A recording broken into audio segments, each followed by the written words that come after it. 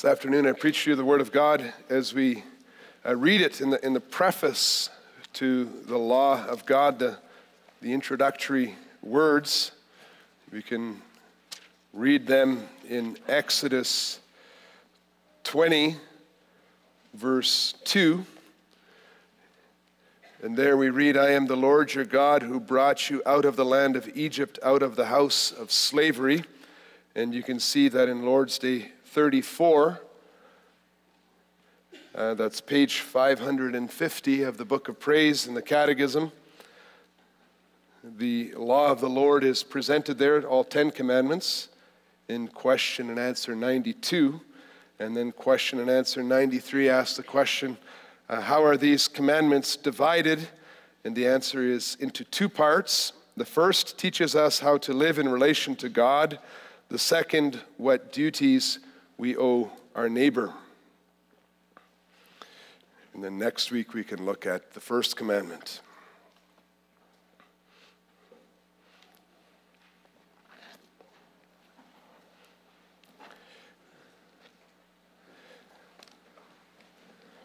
Beloved congregation of our Lord and Savior Jesus Christ, many of the new products that are available in the stores today, on the dealerships, car dealerships, these products are loaded with features that have never been known before, and so we're finding that we depend a lot on the instruction manuals.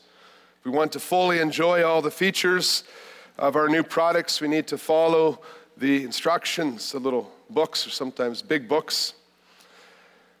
If you move to a new country, if you're in a new situation, you find yourself in a similar situation, you need to learn what you need to do to be a part of the society and the culture.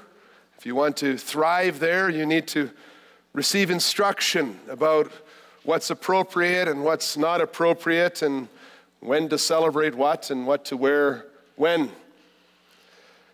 Now, the Israelites, they moved from one country, one situation, to a new situation. You know that. They were slaves in Egypt for a long time. Egypt is even compared in Deuteronomy 4, verse 20, to an iron furnace of slavery. And then they were brought to a wealthy, blessed land of milk and honey. That's a way of saying that they had everything they wanted, that they could call their very own. They each got their own property, and they could worship God in freedom. What a change for them. But they also needed instructions then on how to live in a covenant relationship with God in their new land, like Adam and Eve had lived with God in this freedom to worship. And the preface, the introductory words to the 10 Commandments that we read in Exodus 20, verse 2, that I also preached to you this afternoon, they make it very clear that the 10 Commandments are given to the people of God after He had saved them from slavery. Through the law, God revealed His very nature to the people of God as they were leaving slavery and coming into the new land. And they could look through that window of the law in order to begin to understand how God made the world and how He created everything, so that they could cooperate together and live in this relationship with God and live for the glory of God.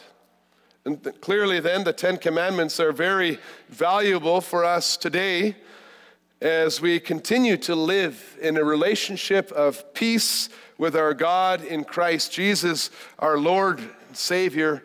And I preach to you the gospel of Jesus Christ as we see it in the preface to the law under this theme. The 10 Commandments show us how to live well in our redeemed life in Christ Jesus.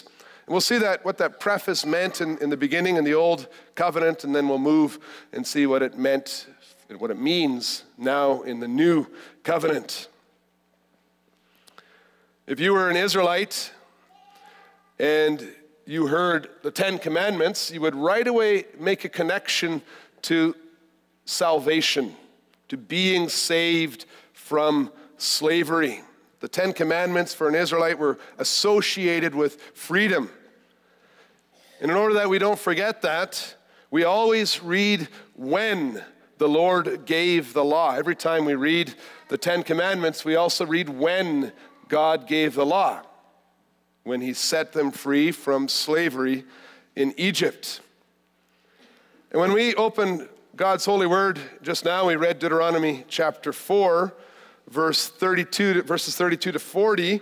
Those verses we saw, they reveal that the Exodus and the giving of the law are some of the greatest works of God that had ever been seen on the earth since the beginning of the world, when God created men on the earth.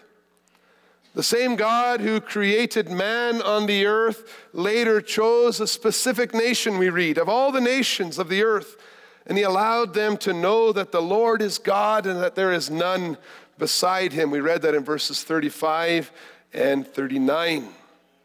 The Holy Spirit says that because God loved his covenant people, your fathers, and he chose their offspring after them, we read in verse 37, he brought you out of Egypt with his own presence by his great power.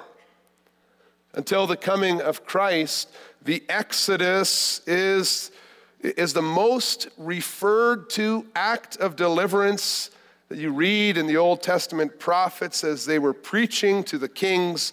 It's only slightly rivaled by the return from exile in Babylon. So that reference to deliverance from Egypt that we see in the preface, it's the starting point, it's the foundation of all that we read in each of the commandments. In fact, it's impossible to imagine keeping any of these commandments without knowing that we have been set free from bondage and slavery to any other power. They're commandments that are connected to salvation. They follow salvation. We see that also in the passage we read. They're connected to salvation, and they're also connected to living the new life. Deuteronomy 4, verse 40. We read that there, the connection to the new life, the new land. Therefore you shall keep his statutes and his commandments, which I command you today, that it may go well with you and with your children after you, and that you may prolong your days in the land that the Lord your God is giving you for all time. Although the commandments were given to the people while they were in the desert on Mount Sinai, they were within the commandments, we see that they were meant for settled life in the promised land. The fourth commandment, it speaks about the sojourner in your gate. In the gate. The 10th commandment speaks about your house and your neighbor. So the commandments were given with a view to living in a new life in the promised land. The law was not just a test of faithfulness in the desert. It was given in the context of grace and salvation, and it was God's way of promoting and maintaining an ongoing relationship with God, an ongoing relationship of love between him and his people in that promised land. It's clear that God revealed in the law who he was and how he made the world so that his people could prolong their life in the new land where they were going. The Lord wanted his people to enjoy that promised rest, that rest that is spoken about in Hebrews 4 in the Church of Jesus Christ. He wanted his people to enjoy that promised rest, and so what did he do? He gave his law. He gave his law so that people would know who he was, who they were, and how they could live together in peace. The law that God spoke to the people of Israel was so foundational for all of life in the promised land that we read that the tablets of the law were placed inside the Ark of the Covenant, which was placed in the most holy place in the temple. Yes, we could say in all the world at that time. As they went into the new land, they built a temple. They had the most holy place where God sat above the cherubim, and he sat right there on the foundation, and on the foundation were the 10 Commandments, the 2 tablets of the law. And the Lord said that those commandments right there in the heart of all of redeemed life, they would serve as a testimony against the people of Israel. You could say they would serve as an explanation to the people of Israel when things went wrong or when they sinned against him. They say, what's happening? Why is there such suffering in this life? They could look at the foundation. They could compare their lives with those 2 tablets of the law right there in the center of this covenantal relationship. And we know it very well that the Word of God, it cuts 2 ways. It shows the way of life. It shows the only truth. It blesses us when we live according to those commandments. But when we disobey, things go badly. We suffer. There's conflict. There's pain. And there's punishment. And since God does not change and we serve the same God, we need to, again, recognize how the law is that foundation for living with him. It's a very rich blessing to us. And if we sin against it willingly and with hatred in our hearts, there's suffering that will necessarily follow. And the sad reality is that ever since the fall into sin, that's exactly what we're doing. That's exactly what we do. We respect the law and we want to walk in the law, but, and we know this very well, we can't actually keep the law in its fullness. We read about that in Romans chapter 7. This isn't an Old Testament problem. The passage we read in Deuteronomy tells us that the law was given to Israel after God graciously delivered them from slavery, but the context shows us that their redemption from slavery did not guarantee that they would obey the instruction that God had given to them. It gave the promise of life, but when people were rebellious and sinned against it, it didn't produce. And the Lord knew this as well.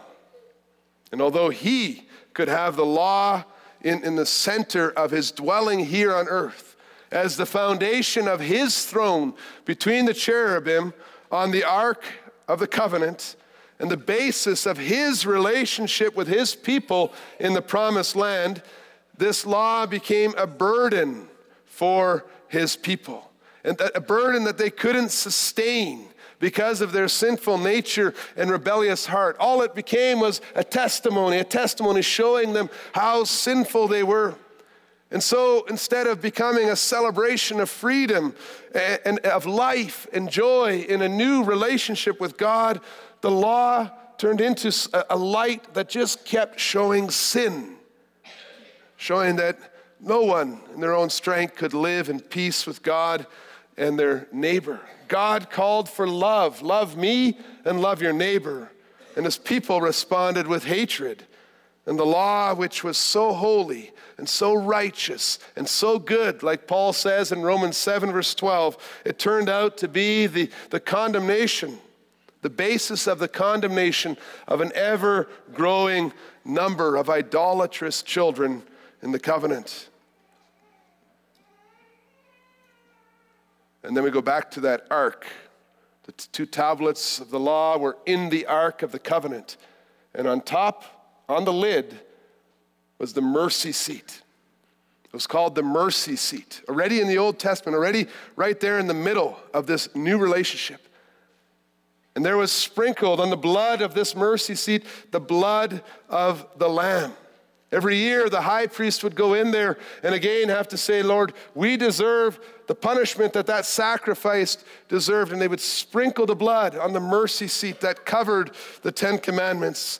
And so God would continue the relationship with his sinful, rebellious people because of the hope of a sacrifice that could pay for all their sins. We know who that sacrifice is. We know of the work of our Lord Jesus Christ. And so it happened that God's divine instruction for the new redeemed life in the promised land was shown to be quite unhelpful as long as no one actually kept the law. The 10 Commandments only bring blessing when they are obeyed. And so the law drove people to eagerly look forward to the one who would fulfill the blood of the sacrifice in the Old Testament. And they were looking forward to the new covenant. And then the prophet Jeremiah came. And Jeremiah gave a most marvelous promise to his people. You can read it as well. It's in Jeremiah 31, verses 31 to 34. I'll read some parts of it. Here the Lord spoke to his people. And now you can imagine the people, they're longing for righteousness. They're longing for this innocence. They're longing for the new life of walking with their God. And he says, behold, the days are coming, declares the Lord, when I will make a new covenant with the house of Israel and the house of Judah, not like the covenant that I made with their fathers on the day when I took them by the hand to bring them out of the land of Egypt. And then verse 33, for this is the covenant that I will make with the house of Israel. After those days, declares the Lord, I will put my law within them, and I will write it on their hearts, and I will be their God, and they shall be my people. And no longer shall each one teach his neighbor and his brother, saying, know the Lord, for they shall all know me, from the least of them to the greatest, declares the Lord. For I will forgive their iniquity, and I will remember their sin no more. And so the preface of the law is brought to the new covenant. The Lord fulfilled that promise. We know how. When he sent his son, Jesus Christ, Paul says in Galatians 4, born under the law in order to keep the law. The Lord Jesus told John the Baptist, I came to fulfill all righteousness. In his work and in his life, we see that the pattern of the Exodus repeating itself. The delivery from slavery, what is that in Jesus Christ? It's much greater. The delivery from slavery is now the delivery from the dominion of sin and the devil. Once set free in Christ Jesus, we are given new life, a new relationship with God. We are no longer enemies and objects of his wrath. But the Lord Jesus says, you are friends. You are adopted children. We even heard that as we read the form for baptism. We have passed over from death to life. There is no way back once we have crossed that border. It's not just entering the promised land as a piece of real estate here on the earth. It's crossing from death to life in Jesus Christ. And once we are saved in Christ Jesus, we can look a little closer at all that he has done. And we see that although we are saved by grace alone, not because we obeyed the commandments, but by God's grace alone, Christ Jesus was the second Adam. He kept the law perfectly for us and in our place. The New Testament makes it very clear that the Lord Jesus did not abolish the law when he came. The Lord Jesus fulfilled the law. That means he understood the depths of the law. He kept it perfectly for everyone who believes in him. The Lord Jesus is what is called the true Israelite. He represents us. He offers perfect obedience to the Father for us.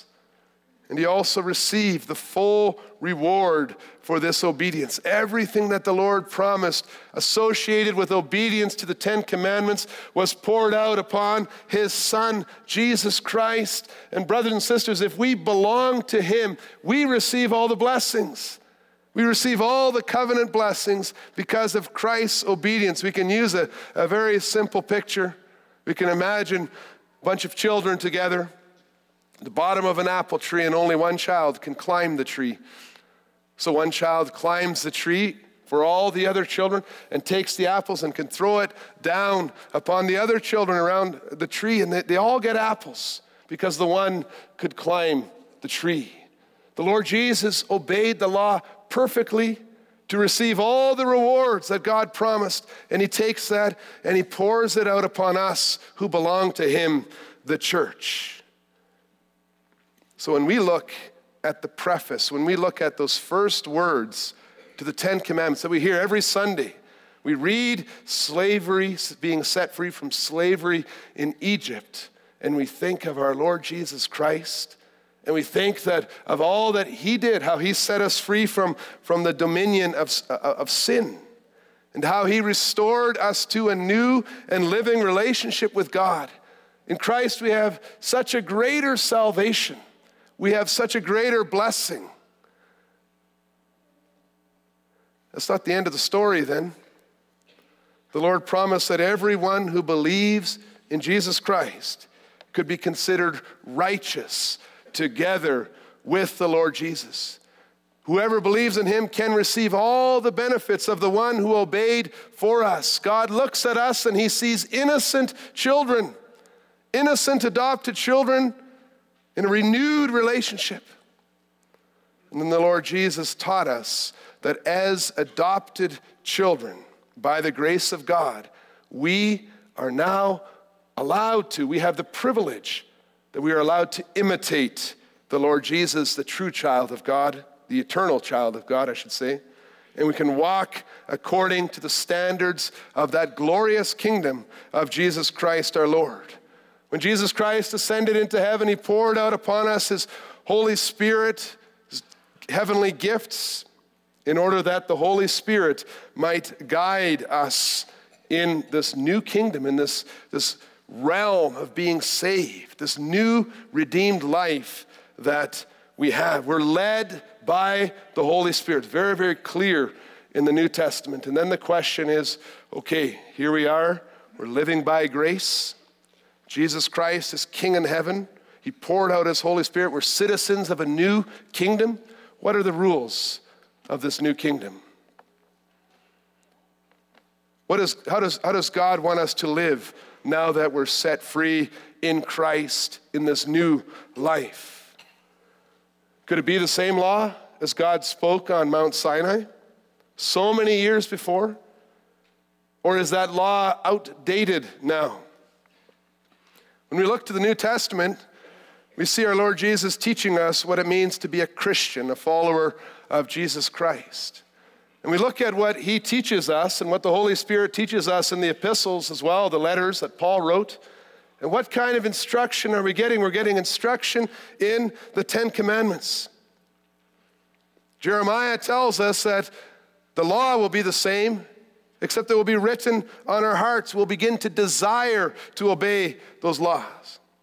Since the law reflects God's nature, its instruction on how to live with the Creator, and since God has not changed to be different after Christ, we should not be surprised that the Lord Jesus used the same 10 commandments that God gave Israel when he taught us how to glorify God in the new covenant. If we look at the Sermon on the Mount, Matthew 5-7, or we look at the Sermon on the Plain, which is very similar in Luke 6, he showed us that his kingdom is not a new kingdom with different rules and standards, but it's the same kingdom and the same God and the same 10 commandments that continue to show us how to live in a renewed relationship with God. And so we look at those 10 commandments and we say, wow, they still apply. They still apply. It's the same message. And look at how down to earth the commandments are. They have to do with our life. They have to do with things that we see and deal with every day of the week. Christ fulfilled the first 4 commandments by walking with his Father in heaven, by talking to him about his task, his desires, his love, his trust, and his needs. That's practical stuff. It's stuff that we desire to do. It makes sense. It fits living in a new life with our God in heaven. And we praise God that we may hear the commandments to keep our minds and our hearts focused on his perfection, his holiness, his glory, his might, and his power. And the 10 commandments also touch on our relationship to the people around us. And once again, when we go through the 10 commandments, we see how practical, how down to earth our holy God is. He knows what we're seeing on Monday and Wednesday during the week. He knows what our lives are like. He knows where we can be, where we can live with joy in our new life with him. He knows the experience that we have every day. And we see then that Christianity has to do with human beings on the earth, human beings that we know and we touch every day, working to develop the full potential that God hid in the earth at the time of creation. These commandments have to do with our struggle against the effects of the fall into sin. Do you realize how significant it is that in the temple, in the Old Testament, in the Ark of the Covenant, in the center, where God dwelt here on earth, there was commandments about a man and a wife living together. There were commandments about how you speak, not to speak lies.